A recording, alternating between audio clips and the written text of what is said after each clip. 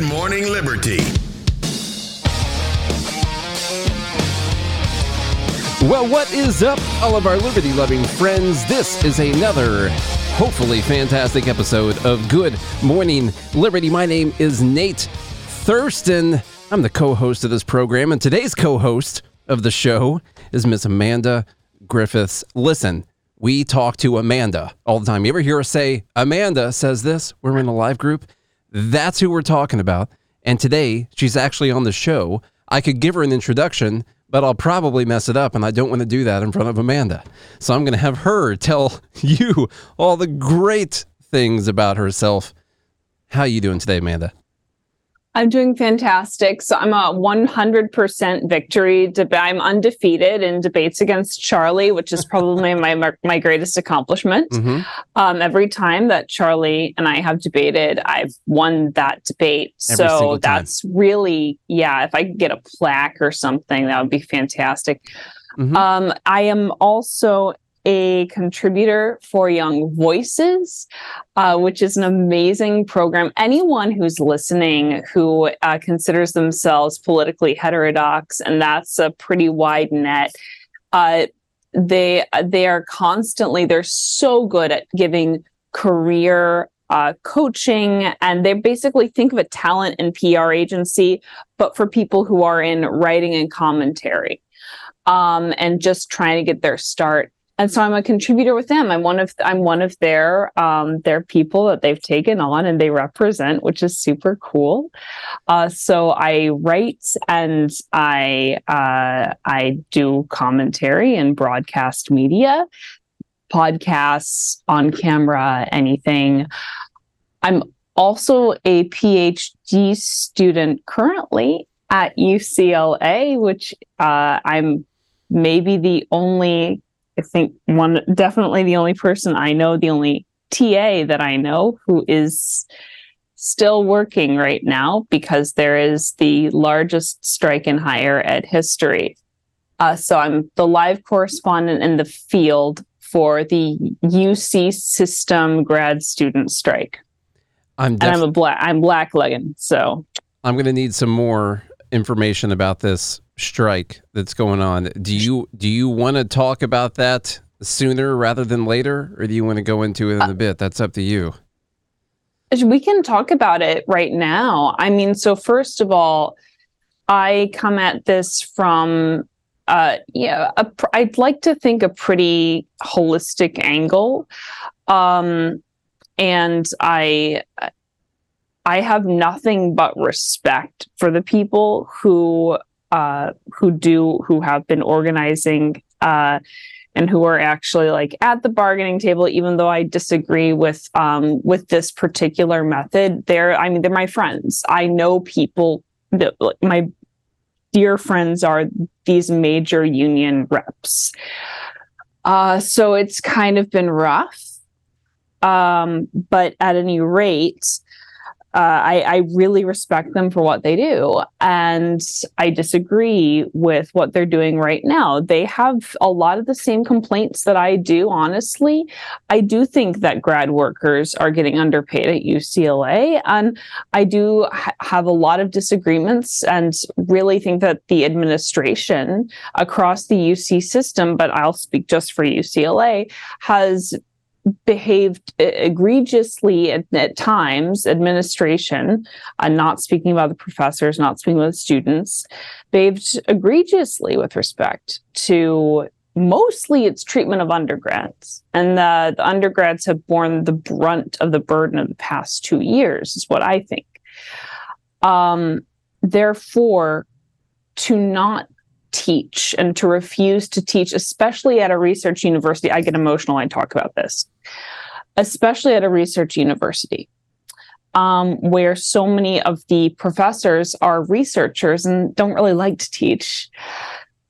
It falls on the TAs to do a lot of the groundwork and develop these really core relationships with students and to turn discussion sections into seminars. That is one of the things that drew me to UCLA, was the independence that I was going to have in teaching, and really the relationships that I was going to have with these these students and my ability to learn how to teach. And they have not been able to have that over the past 2 years.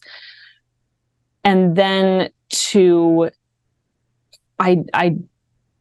refuse to work and have these students miss another quarter of something that they've paid for, something that they're going to go into debt for, something that they care about a lot. And I see it, I know it, because I teach right now. I'm teaching.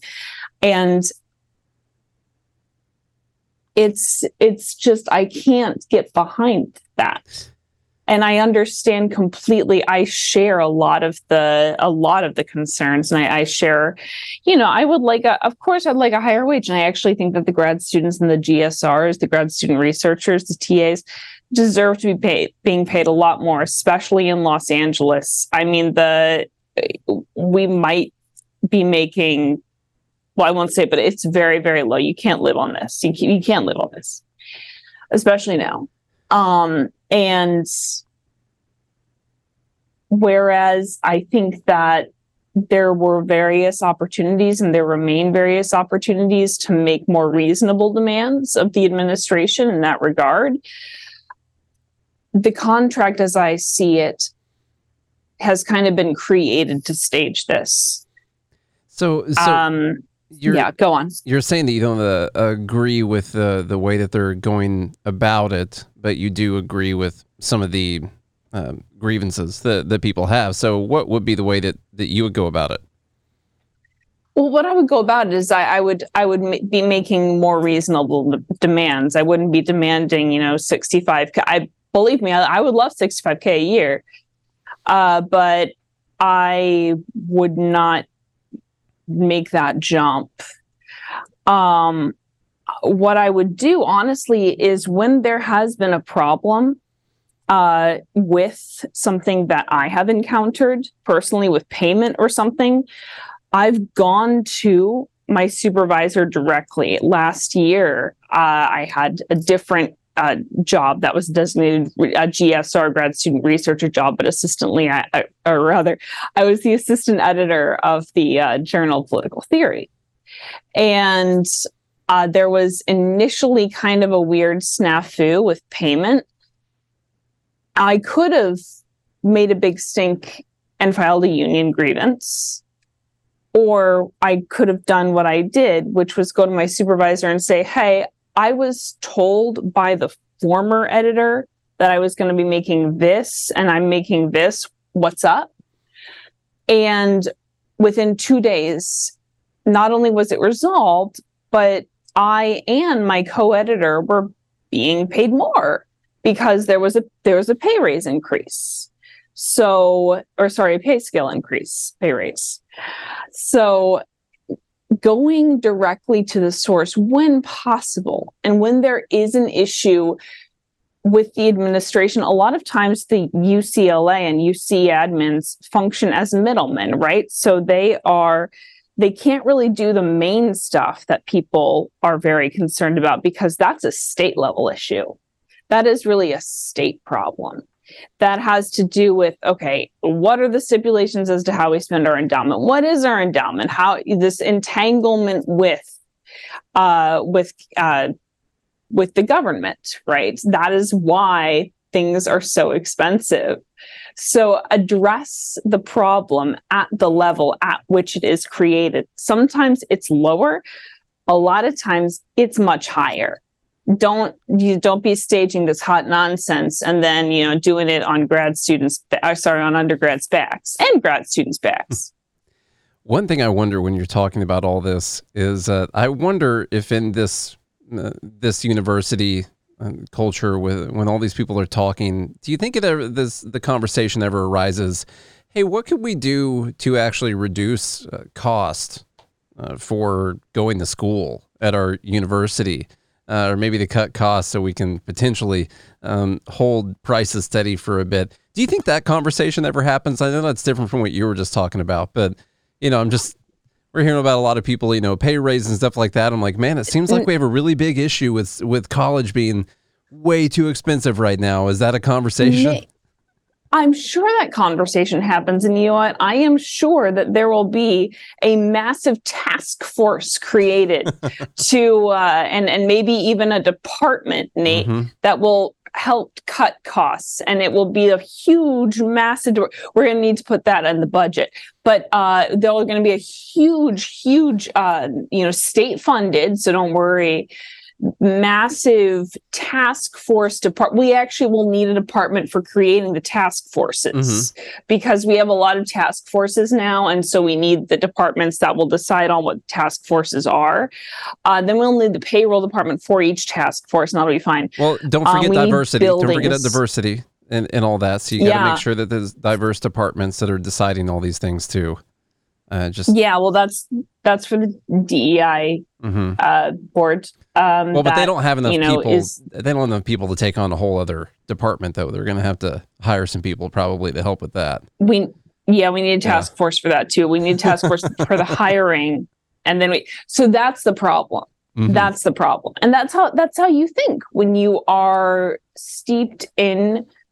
I know this because I grew up in DC, but when you're steeped in bureaucracy, that's all you know. You just know task forces and tiers, and it's really a very weird way to think. It is. This is totally off subject, but if we do end up talking about this, which we will, this Ticketmaster thing, I went into another thing the government had done that they had botched the rollout of, and I read today this 80-page document that was detailing all the ways that they think. Now, they had this big study commissioned and all these people putting on the study, and how did they botch the rollout of this specific thing?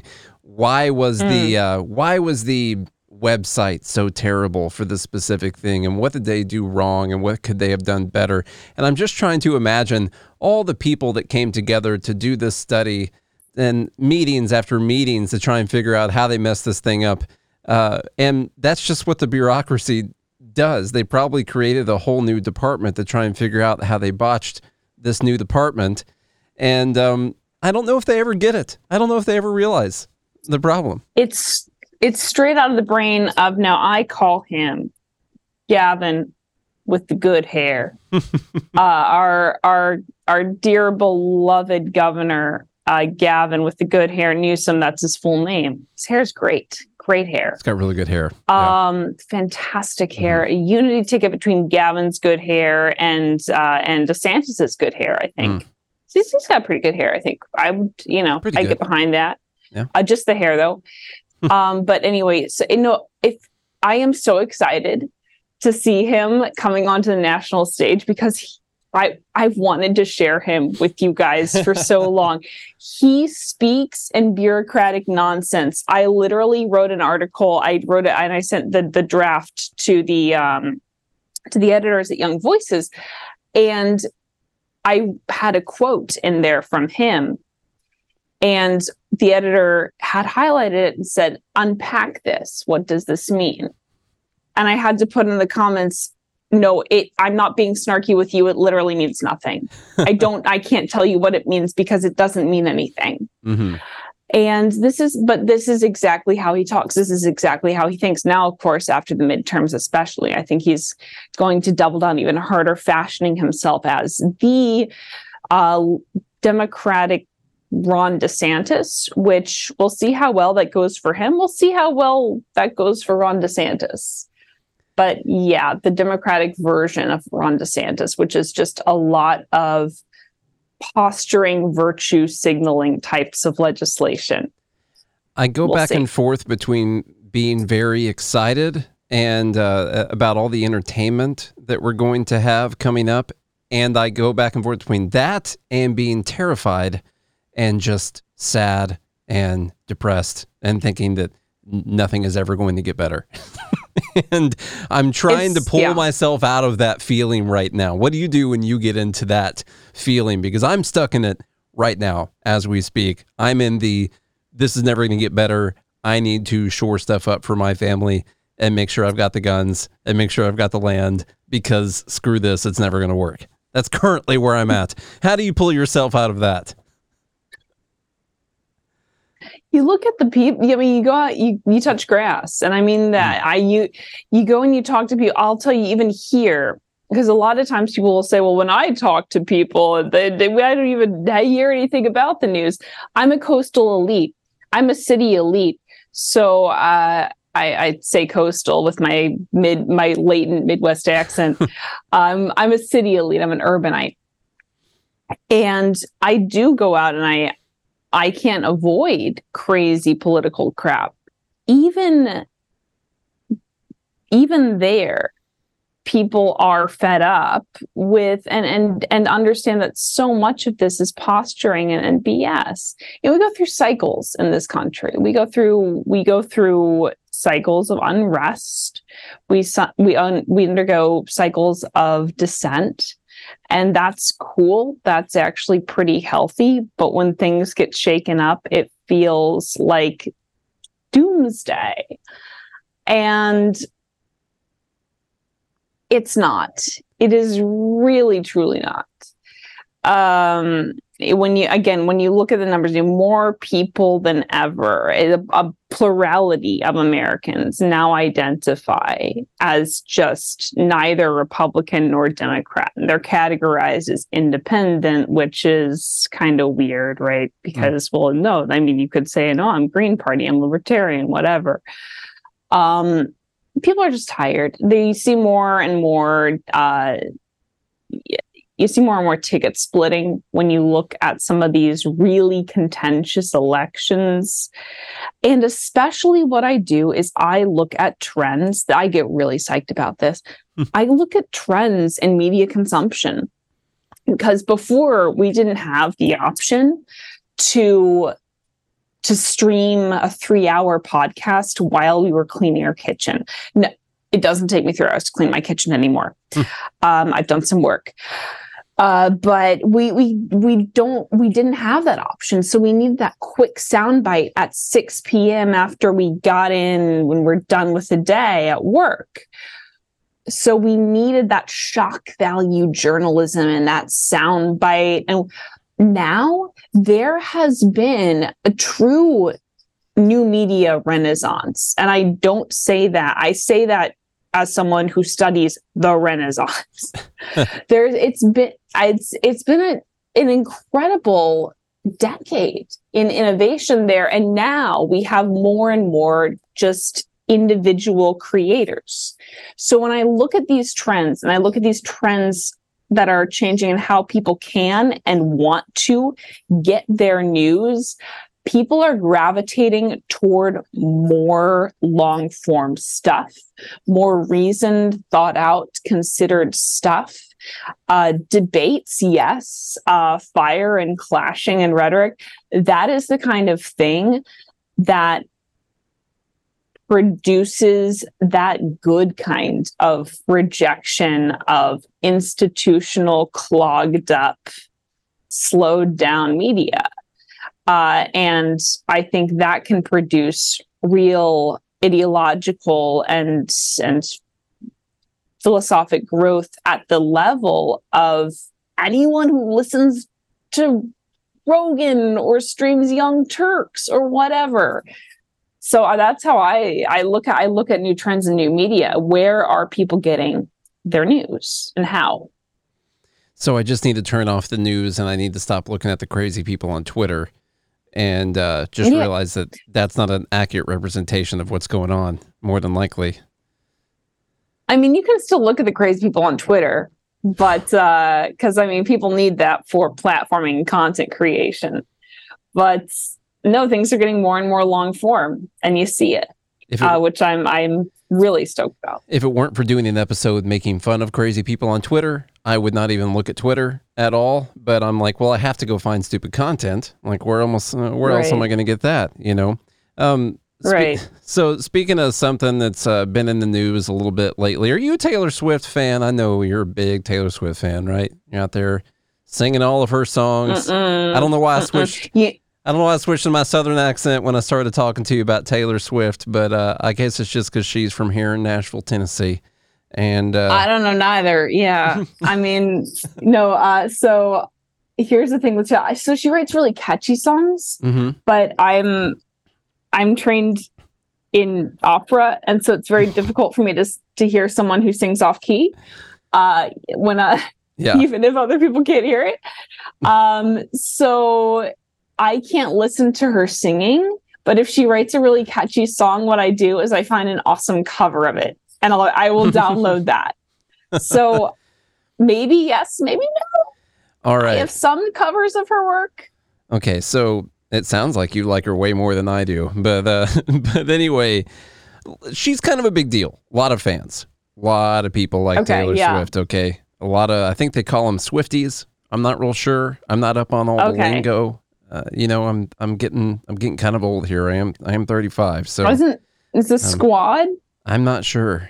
I don't know what's going on. So if I'm wrong about that, someone let me know. One of you T-Swift fans out there in the group. So her tickets go on sale, pre-sale, and they got to go on Ticketmaster. Now, what I heard is that Ticketmaster is a monopoly. So as someone who's interested in economics and free market economics, I'm like, okay, let's hear about this Ticketmaster monopoly. And I will admit to you, this is a complicated situation. I wanted to pick your brain on it because I'm not sure what exactly you would do to solve the problem, if there is in fact a problem. Here's the devastation, the chaos that occurred. A bunch of people tried to get their T-Swift pre-sale concert tickets. They had to wait like 3 to 8 hours, and some of them didn't get tickets. It's pretty bad, right? Like, I mean, that's terrible. A trip to Disneyland. I wanted to give you the time to absorb the shock and let the shock wear off, because there's just terrible things going on here. Some of them didn't get tickets, and some people had to wait a few hours. All right. The website got a little messy there for a minute. So anyway, and almost immediately, the Department of Justice is initiating an antitrust investigation into Ticketmaster and Live Nation.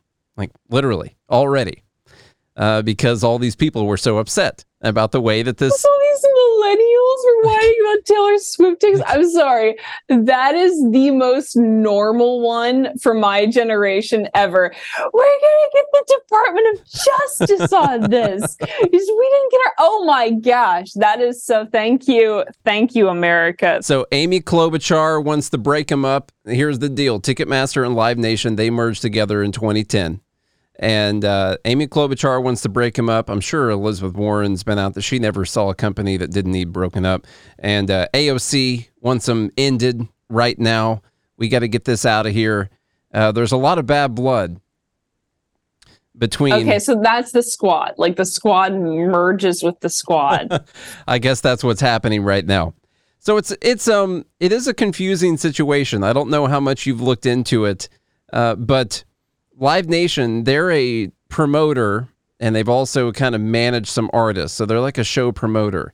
They merged with Ticketmaster. Clearly, Ticketmaster, they sell tickets.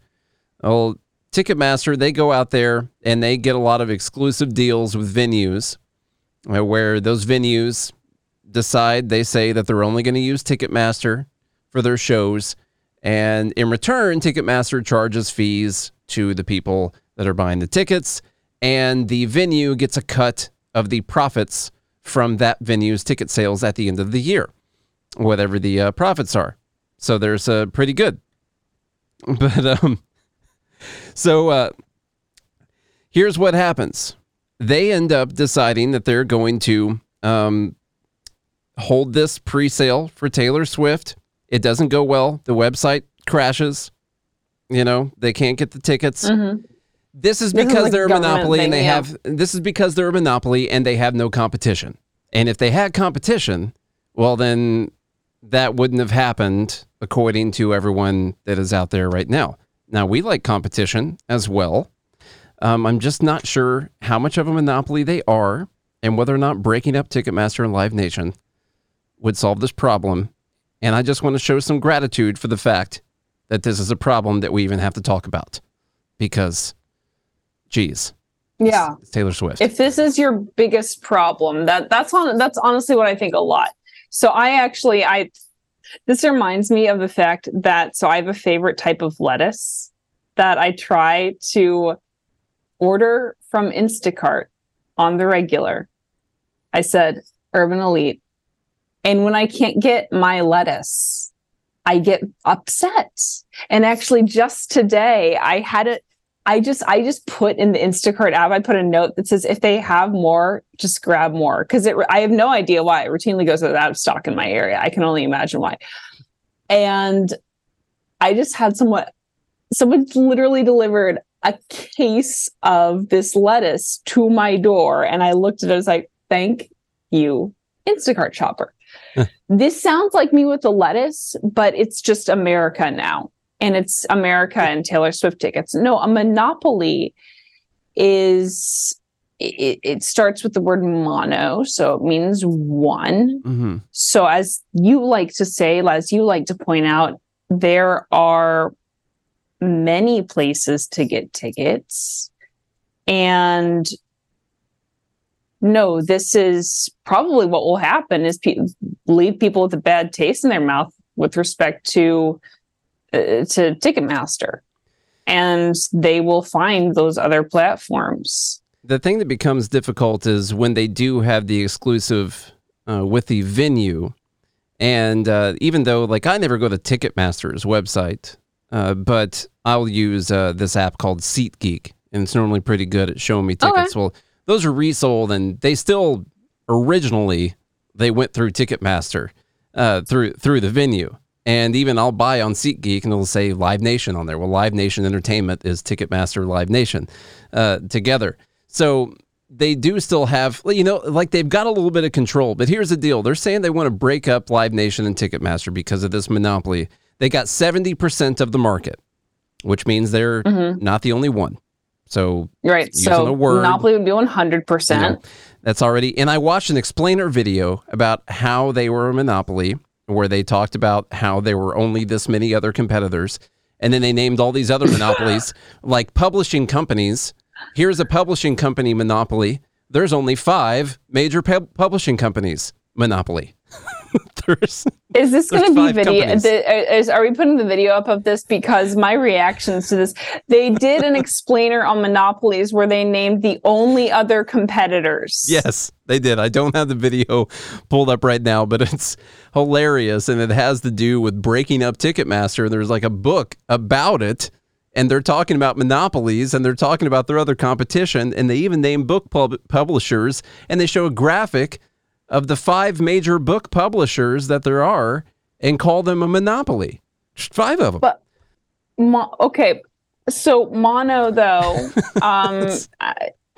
it means one. Mm-hmm. So mono, so it's one thing. So it means one. A monopoly is what the USPS has over mail delay. That's what a monopoly is, what the government wants to have over your health care. A monopoly is what the government wants to have over your retirement health care and retirement. A monopoly is what I could go on. I could list a lot of things that a monopoly is. A monopoly evidently is is Elizabeth Warren a Taylor Swift fan? Is she behind this task force? Is she behind this? She has to be. Because I can totally see it. Mm-hmm. I can totally see her dancing, and she's going to try to make a TikTok video. Thanks for putting that image in my head. Yeah. I really appreciate that. Here's the interesting part. So they control 70% of the market according to Forbes. I found an article from the Rolling Stone from 1996 talking about Pearl Jam's fight against Ticketmaster. And they were trying to get around Ticketmaster in 1995 on their summer tour. And they were upset with Ticketmaster because Ticketmaster was a monopoly. And at that time, in 1995, Ticketmaster controlled 70% of the ticket market. And then they merged with Live Nation in 2010, which is what we need to break up. That's what they want to break up because Ticketmaster controls 70% of the market. People in the chat are asking this. No. In fact, I'll geek out on you for a second. People in the chat are saying, what about the poly part? Poly means many, mono, poly, one, many. All right, we're dealing with different roots here. And I will I am turning into my Greek professor from undergrad as we speak. Do it. It's a Greek word, monos, which means one or single, and then the verb polein, which is to sell.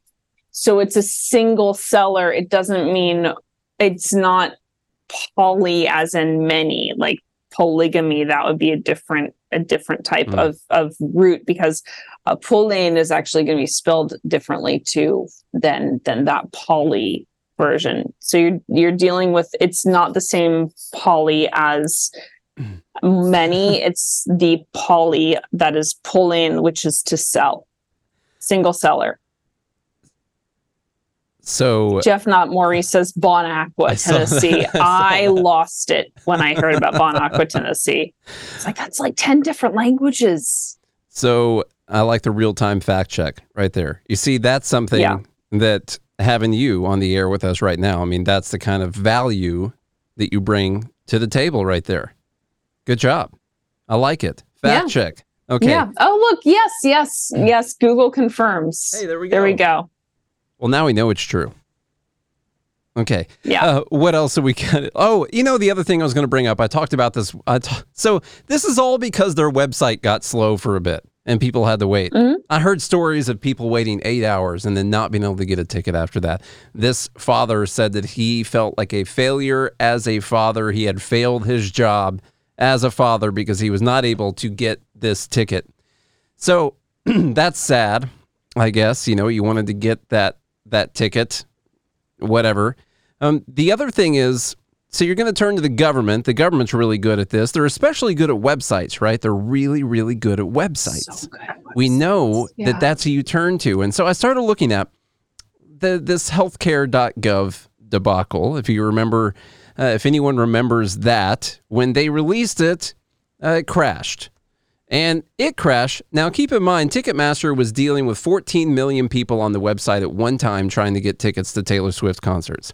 Well, the healthcare.gov website, whose original budget was about $400 million for the website, it crashed because 35,000 people tried to visit it at the same time after the President of the United States announced the website. 35,000 people from the United States tried to get on the website, and the website crashed. And I think I pulled up some of the numbers. They ended up having to double the cost of the website. I even saw estimates from a Harvard paper, well over $1 billion for what the website actually ended up costing. But that included some other costs from the marketplace. And let's see, they ended up getting it to where they could have, 250,000 people got on. They got it to where they could eventually hold 35,000. Sorry, that's what they could handle. And after the first month, let me see, the website worked 42% of the time. After the first month that it was open. Every time. It worked every time. So I just don't know about turning to these people to try and fix this problem. And there's an actual monopoly, like what you said, A monopoly, it's not only there are many. You're the only seller. That's one thing. They've also, people point out, you need to be able to keep other people from competing with you. You have to be able to hold out your competition. And I think not just because you have a better product, but because you can actually hold off your competition through force. Most people would use the government. It's tough to find an example of a monopoly that wasn't just because they had a better product or they had a cheaper product. Well, and you talk about people who are, that wait in line. First of all, it's not a line, right? I mean, it's online. They wait. I mean, I get, if you're from New Jersey, it's the same thing. That irks me every time. People wait online for 8 hours and get denied services. That sounds like socialized medicine. That sounds like a normal one for Canadian healthcare and the NHS, which are, and again, this is not a drag on the people in that country. This is the problem when you have a centralized system that does all of this central planning. And yeah, it's a problem also with massive insurance companies too. People wait and get denied care. We've all played that game. It sucks so bad. So there are clearly problems in both the public and more, or let's call it the less public sector when it comes to healthcare as well. But this just sounds like classic government. How are they going to fix this? They're the ones with the monopolies who are causing people to wait in online for, and usually when it's a government service, you're waiting in line, New Jersey. They're waiting in line for 8 hours and getting denied hair. They're getting denied hair unless your government with good hair. They're getting denied care. He'll never get denied hair. All right. No. He knows exactly where to get all the good hair. Yeah. So they already got the DOJ on this. And what I really like to see is the DOJ, well, catch this quick transition to another quick topic, is the DOJ really jumping on this Hunter Biden laptop story that CBS News finally broke to the world the other day. Did you happen to watch the CBS News special segment on it? It was 5 minutes long. Oh, again, I love it so much. 'Cause again, we talk about differences in media consumption. Network news still really thinks that people like the 5-minute quickies. Okay. I mean, then in a couple of years, they'll realize people don't and will have moved on to something else. But no, it is clever, right? Because, and I say this sincerely, what it does is it now allows the media to say, we are the champions of transparency and accountability. We are asking the tough questions. And you can see we just asked the tough questions, or we told you the tough answers about what's happening with the laptop. And now we will tell you all the tough answers about the horrible things that the Republicans are doing as well. Because you could look, we talked about the laptop, guys, we did the laptop. We talked about it. Now there's a Republican run Congress, and we're going to be harsh with both sides. And I know it's super clever. And I say this as someone who has no shortage of things to critique about what a Republican Congress is going to do from any angle and every angle. So I just looked at it, I heard that and I thought, okay, golf claps for CBS. 5-minute segment, needs a little work, pad it out, okay? Pad it out and maybe drag some Republicans into the mix, talk about fascism, because that's really hot to talk about right now. And then they can go and critique a Republican-led Congress. It's really smart. It's really bright. And if the media were mostly conservative, we know they would do the same thing. They would.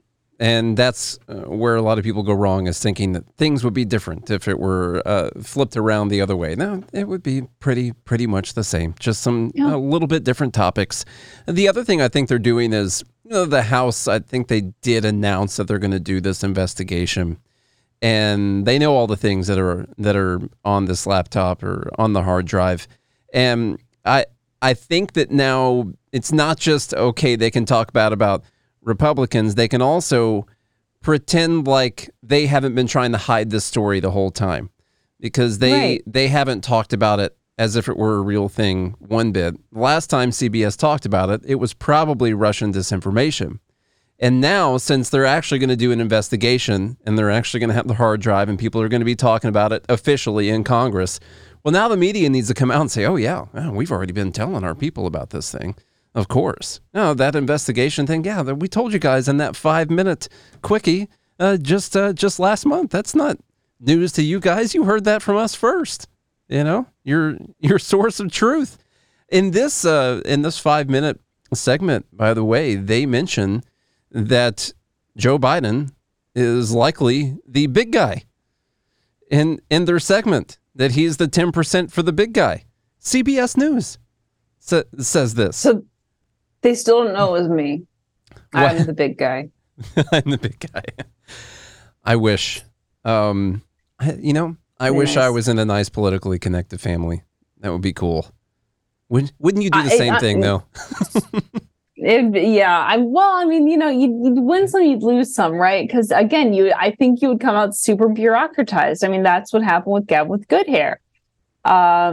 It's so, but it is, I'm not looking forward to all of these House hearings. I mean, if you thought the January 6th committee hearings were bad, wait until we get to the hearings on the laptop and the hearings on COVID policy. I mean, you could actually do I think there need to be hearings not on the laptop. There need to be hearings on COVID policy. I mean, how is the laptop even a government story? I guess, it signifies maybe corruption or something. That was a media story. That was a media burying something that shouldn't have been buried and was relevant news. But there could be an opportunity to really do powerful and important and necessary hearings. And I've written about this for you guys on goodmorningliberty.us. You can see my investigative reporting on this. Broke things before Project Veritas, y'all. But you could read some stuff where I've said, here's what Congress should do. Here are the questions we should be asking. I don't think that's going to happen. I think we're going to have a made for Fox News, OANN, primetime. And I say this again as someone who these are because they're more conservative networks, not because there's anything necessarily bad about them at all. They're very cool, but it would be a made for primetime type of event where it's just, I don't know who's going to ask the tough questions anymore. I don't either. And I mean, it's all just posturing for the next election. That's really all they're doing. It's going to be a bunch of grandstanding. And so, hey, I hate to throw this in there, but I messed up and I didn't clear off my hard drive for the podcast board before we started, and so I got like 3 minutes left on this thing, and before it's over, before I can before I can record anything else. So, do you want to switch your thing? Do you just want to end it? Do you just want to call it? I have to export everything that we just did, which will take like 40 minutes for that to export. Okay. And then I would clear off the thing, and then I would be able to keep going after that, because I don't have an extra little drive nearby right now. I see. You got to talk to Rogan's guy. I'm trying to not take 3 minutes to explain to you that we've got less than 3 minutes left. Well, it's been real then. It's been really real, and I think we got to, 40% of the topics. So that's not too bad.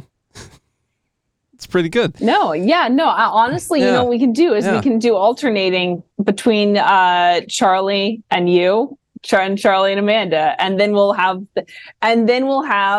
the live group vote. That's not going to go well for Charlie. I'll go ahead and warn him and let you know of that right now. But no, I think, if we're still recording right now, but if we did some really good prep beforehand, I really do hear like a Crystal and Sagar thing going on right now. I think we could do. Man. I don't know if you listen to Breaking Points at all, but. I do. Yeah. I don't know if you're being sarcastic, but I'm totally not, especially because like everything's on Zoom now because of the strike. And then I have oodles of time, and I'm about to be in your time zone. Yeah. So we can party. That'd be good. And the Zoom thing, it works well with their format. I'm not trying to really just rip off their format, but they do the monologue style format. So it's not a whole lot of back and forth until you get to the end of that statement. So we'll talk about it. Amanda, tell everyone where they can go to see all of your stuff, because you got like a minute right now. All right. You can go to my Twitter at Ajax the Griff. That is AJAXTHEGRIFF. And you can also check out my Young Voices contributor page. And that is great. I want to make sure I get the address right. So yes, it is young-voices.com/advocate/Amanda/Griffiths hyphen. I'll put the link in the show notes.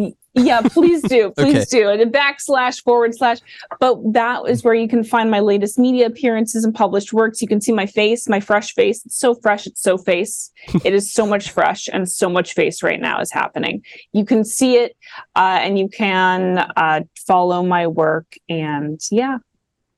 I like it. All right, we're getting out of here. Amanda, I'm going to put links to everything. This was fun. I'm glad you were able to do this. I'm glad we finally made it. I think it's like 2-3 months we've been talking about doing this right now, and we're going to make it happen more often. I've actually got to end the show. We don't have to end the Zoom call, but I got to end the show by hitting this button and saying, make sure everyone subscribes and clicks all the links and does all the great things that we always tell you to do. And until next time, y'all have yourself a good morning and Good Morning Liberty.